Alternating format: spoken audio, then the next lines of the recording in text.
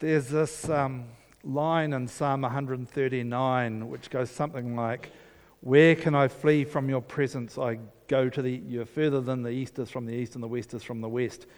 I feel that way about Emma. Did I manage to hide the plant in there and you didn't find it? Fantastic. I gave that a lot of thought. On the subject of community stuff, we have Messy Church on Saturday, so we will be looking for help with that again, and hopefully there'll be some people who we met yesterday who will come along to that. Hi, Morena. My name is James for the purpose of this morning. Jimmy, yeah. I'm speaking to you from a cell in the basement of the high priest's house in Jerusalem, which frankly is more of a palace than a house. It doesn't look good for me. Tomorrow I think they're going to have me stoned. My time has finally run out. The only thing surprising about that is it's taken as long as it has. Both Peter and Paul, those mighty apostles of the gospel that I admire so much, last we heard they were in prison in Rome, and things don't look too good for them either. I'm pleased that I got to live for so long, as it gave me the chance to write my letter to the churches, one church of which, across 2 millennia of time and a lot of culture, is your church. What you have in those few pages are the distillation of what I think I've learned over 30 years of following Jesus Christ. I want to tell you something of my story, which will give my thoughts in that a bit of context. But first I want to read to you this bit from the second half of chapter 3. Who is wise and understanding among you? Show by your good life that your works are done with gentleness, born of wisdom. But if you have bitter envy and selfish ambition in your hearts, do not be boastful and false to the truth. Such wisdom does not come down from above, but is earthly, unspiritual, devilish. For where there is envy and selfish ambition, there will also be disorder and wickedness of every kind. But the wisdom from above is first pure, then peaceable, gentle, willing to yield, full of mercy and good fruit, without a trace of partiality or hypocrisy. And a harvest of righteousness is sown in peace for those who make peace. I'm not sure how I describe what it's like having your much-loved older brother become a miracle-working prophet who runs rings around the great and the good, like my older brother did. Jesus had this amazing wisdom and connection with people. Now, our family was turned upside down by his ministry. I didn't see it coming, but I think Mum always sort of had this suspicion that he was one day going to do something great for God. As a young man watching all the attention he got, I was a little bit proud, but also really embarrassed by him and afraid, because I figured, what if when they come for him, they come for me too? And when he was finally crucified that day, I was utterly crushed. Mum was there and saw it with John, who's like another adopted son to her. Great guy, one of the smartest, godliest men I've ever met. Must have been horrific to watch. I'm glad I wasn't there, because even through it all, I really loved my brother. Well, Mum stayed with Jesus' followers, a bit like a sort of a mother hen, sort of trying to look after them. And they were all pretty devastated, trying to work out what they were going to do with their lives. I was there with her at the time, and they seemed okay with that. I was trying to get Mum to come home with me and get on with our lives. I couldn't see any future with the group, and I don't think many of them could either. It was all over. Then the most amazing, life-transforming, life-changing thing happened to me. My brother, Jesus of Nazareth, who had been violently executed, stood next to me one night. Resurrected, big as life. And he gave me a hug. He was no ghost. I could feel his arms around me. And it was him. He said, "Hi, Jimmy." No one else ever called me Jimmy, except him. My life dramatically turned on a 10-cent piece. So it was all true. Oh my goodness. Mum just smiled through her tears, and I've never been the same since. I've known the most profound sense of peace with God that sustains me still, even though now, 30 years later, I'm facing my own execution in the morning. Well, of course, I threw my lot in with the apostles and the Christ followers and went to live in Jerusalem with them. And it was an amazing time. And our community grew with people turning to Jesus, and even our opponents gave us respect. Then Stephen was stoned for proclaiming Jesus, and things started getting really ugly. It was our first serious persecution. If I was going to scarper off back to Galilee, well, that would have been the time to do it. But why would I? What point or purpose would my life have had if I had done that? We knew all along that our presence and popularity threatened the powers that be. They were just tolerating us at best. Because if we were right, then they and their religious system was a busted flush. It was nothing. It was worthless. It was gone. So again, it was only a matter of time before they came for us. And so they did. Now, in that time, that difficult time, I kind of came into my own as a pastor. Peter, the other James, and we're always getting confused between the two of us, and his brother John were always charging around doing new things. And later on, Paul did the same. That was what they were uniquely gifted to do. I was the low-profile guy who looked after home base. And so over time, I became recognized as sort of the pastor leader of the Jerusalem church. And I was happy to sit in the background and do my thing as a shepherd. The only claim to fame that I had was, well, by accident of birth, I was Jesus' younger brother.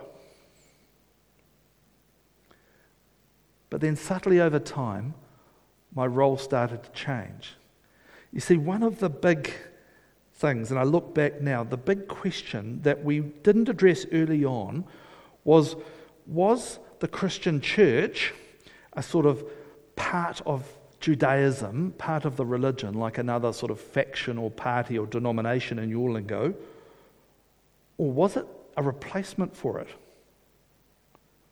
It's a really big question.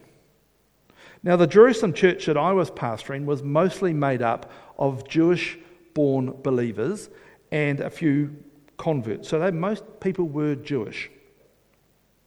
So we kept the Jewish festivals, because we've been doing it all our lives. And we'd often worship in the temple, as well as having our Christian meetings on the day of the resurrection, in other words, on Sunday evening, which for us was a working day. Mum and I, Mary, fitted really well into that world. Now, our evangelists, like Philip and Peter, they kept pushing the boundaries of who could be in the faith, or more accurately, the Holy Spirit through them kept pushing those boundaries. So I found myself as James the diplomat, who mopped the brow of the faithful Jewish Christians who found the idea of a Roman, or God forbid, a Samaritan Christian quite hard to take. It was enough to make them lose their kebabs. They knew from my pastoring of them that I cared for them. And the apostles trusted me, so I sort of managed the tensions that were in our new movement. I was the Mr. In-Between, the sort of honest broker of the movement. Well, just after Peter's encounter with Cornelius, which is in chapter 10 of Acts. The Acts of the Apostles, you call it, but really it's the Acts of the Holy Spirit. Those apostles were people every bit as imperfect as any of you, who, like you, followed the light that they'd been shown. Anyway, just after that really earth-shaking news of Peter's vision, word started trickling in from Antioch that Greeks, who had never been Jewish converts at all, were becoming Christians up there. Okay, so now it was getting real. We were still digesting, we were still trying to get our head round the possibility of a Gentile Christian, but it seemed like events a couple of 100 miles away might have overtaken that issue. I was concerned, and all of us were concerned, this controversy could split us and destroy us before we'd really got going on Jesus' commission to reach the whole world with the gospel. So we sent one of our best young wise heads out, a guy called Barnabas, to see what was going on out at the edge of the movement. We were worried, you see, that Gentile Christians would bring with them idolatry, worshipping statues and stuff, religious prostitution. Their temples were well known for being pretty racy affairs, and the utter lawlessness for which they were known for. These were the party animals of the ancient world. That wouldn't be good. Now, we didn't hear from Barnabas for ages, and then we heard later he had thrown in his lot with Saul of Tarsus, the man you know as Paul, the ex-Pharisee, and they were out evangelizing up a storm, having a great time. Then one day, Paul, who used to be called Saul, and Barnabas showed up at Jerusalem. The church at Antioch, so a couple 100 miles north, had sent them to us because some Jewish Christian prophets, and I knew exactly who these boys were, had been up their way saying that every new believer should get circumcised, every male new believer, and they should obey all of Moses' laws in the Old Testament. Well, we couldn't avoid it any longer. The time had come to face this matter head on. They told the whole leadership their story of sharing their faith with Gentiles, and the Gentiles responding in large numbers, and everyone was just a buzz. It was an amazing story to hear. A few leaders said what I knew they would say.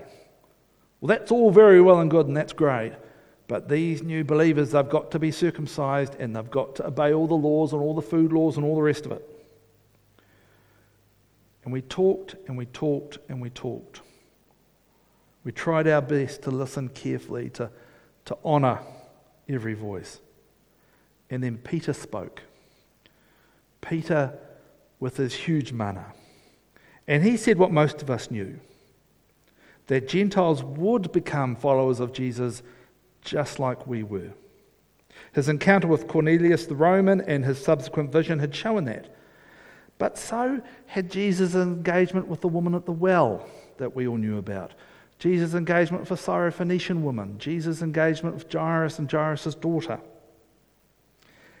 And there were comments in Isaiah and a number of the prophets going all the way back to Abraham that the purpose of the people of God, the purpose of the covenant, was to be a blessing to the whole world, not just to the Jewish nation. It was all through the scriptures. God's love was always going to go. It was just a question of when. But Peter, being Peter, took it a step further. I'm reading from Acts 15, 10 to 11. Now therefore, why are you putting God to the test by placing on the neck of the disciples a yoke that neither our ancestors nor we have been able to bear? That's all the requirements of the law he's talking about.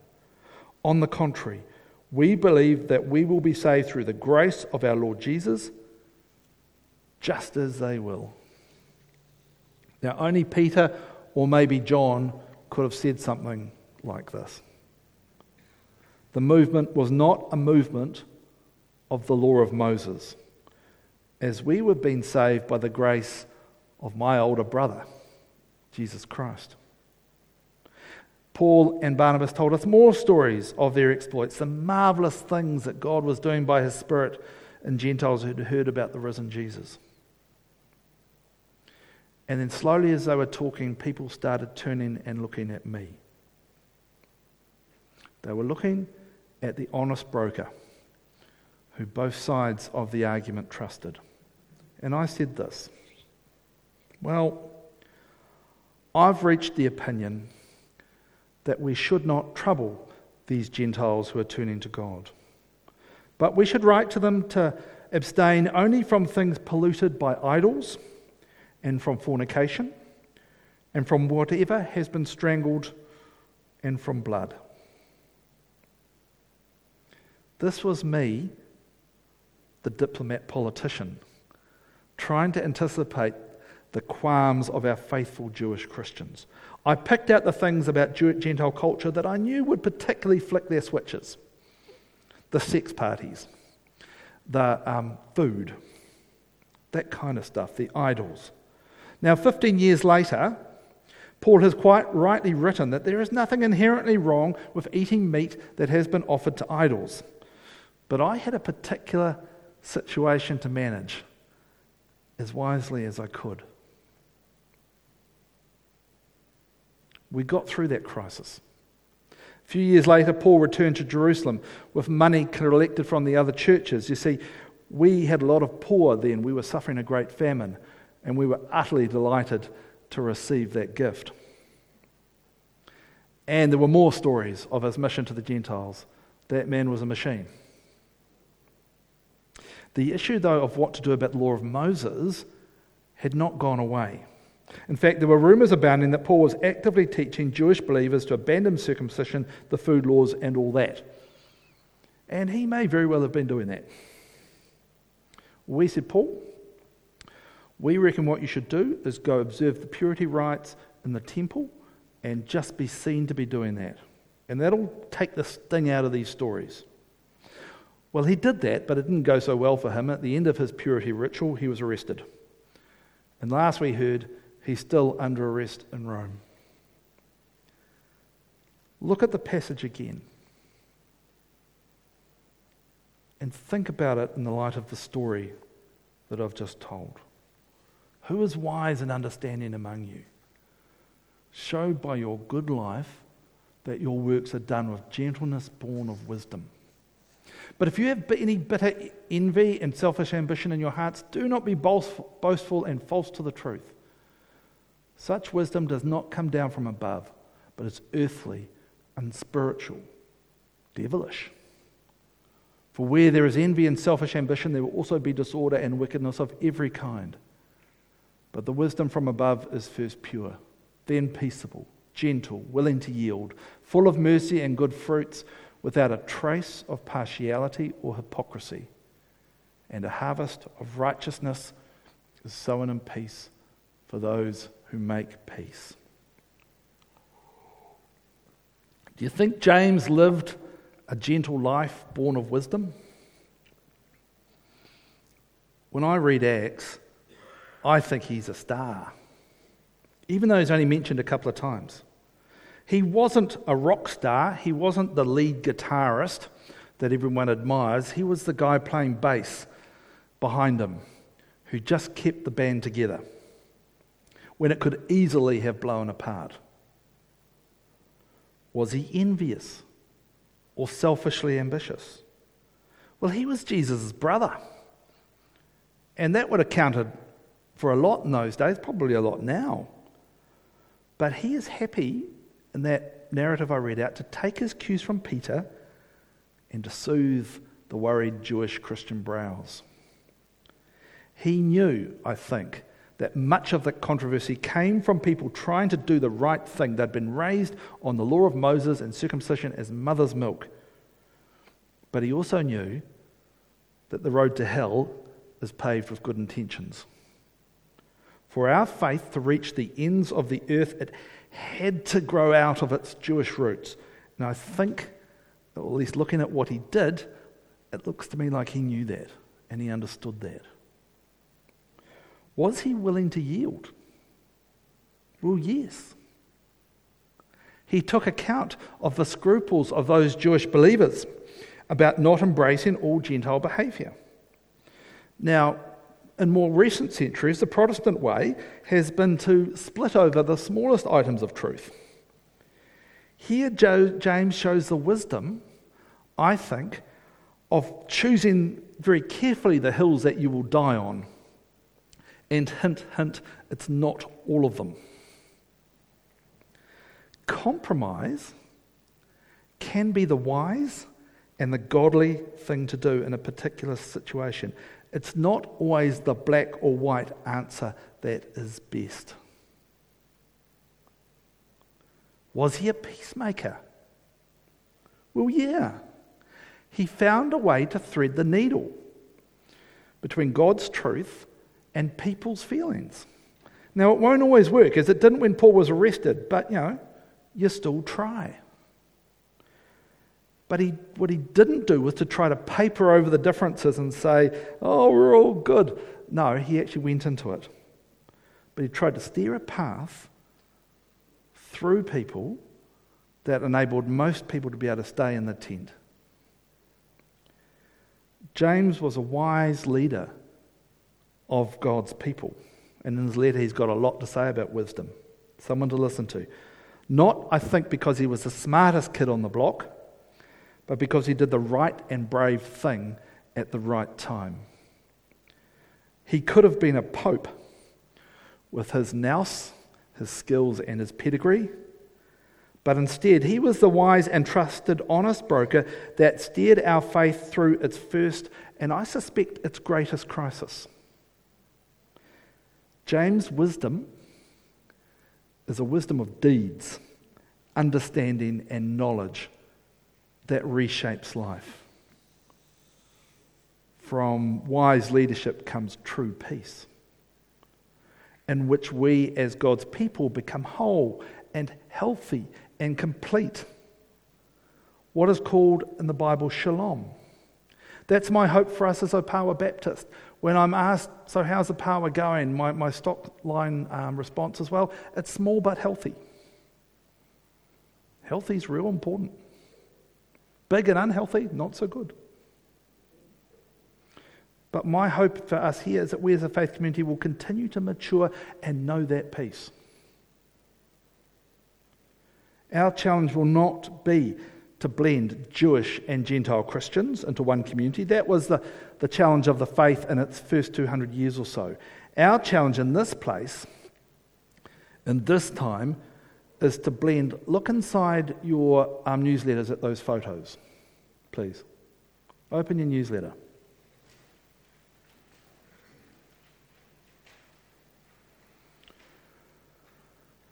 We're to blend Māori, Pacifica, Pakeha, and in this congregation, increasingly African. Old Baptists, and all the other tribes of Jesus. Middle New Zealand, working poor, and beneficiaries. This is an interesting place here. There is social housing, tons of it that way. The house, the two three-bedroom townies over the road here sold for over $700,000. That noted little centre of crime over there, the blue one, which the cops go to quite a bit. That's going to become 5 units. The 3-bedders will be $750 each. What an interesting mix of a suburb this place is turning into.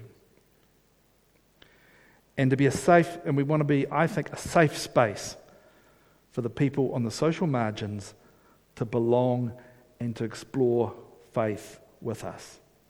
I find it pretty exciting, Opawa 2.0. You who have been here a long time and have a real stake in this place, in this community, your challenge, I think, is to make space for the other. This was a mark of Jesus' ministry, and we need to do likewise. Now, if we can manage this, then we who meet here will look a lot like those pictures inside the newsletter and the ones I showed up before. If we don't, I may have the unfortunate honour of being your last pastor, and I don't want that. Do you? Let's pray. Lord, we commit our suburb, our community, the people who are here now and the people we yet to come to you. Help us to be a place of acceptance, of inclusion, of grace, of love, of forgiveness, of every good virtue of yours. And in the process of that, help us to be changed by them, to be people who are broader and more loving and more secure in our Heavenly Father. We pray all these things in the name of Jesus. Amen. Musos, it's over to you.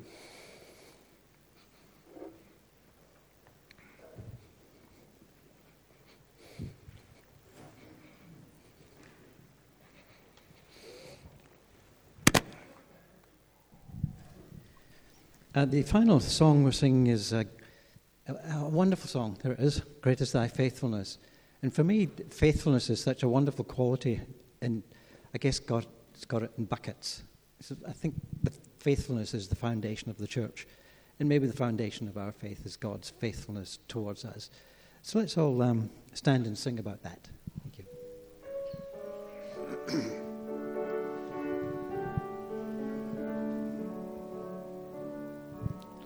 Great is thy faithfulness, O God my Father.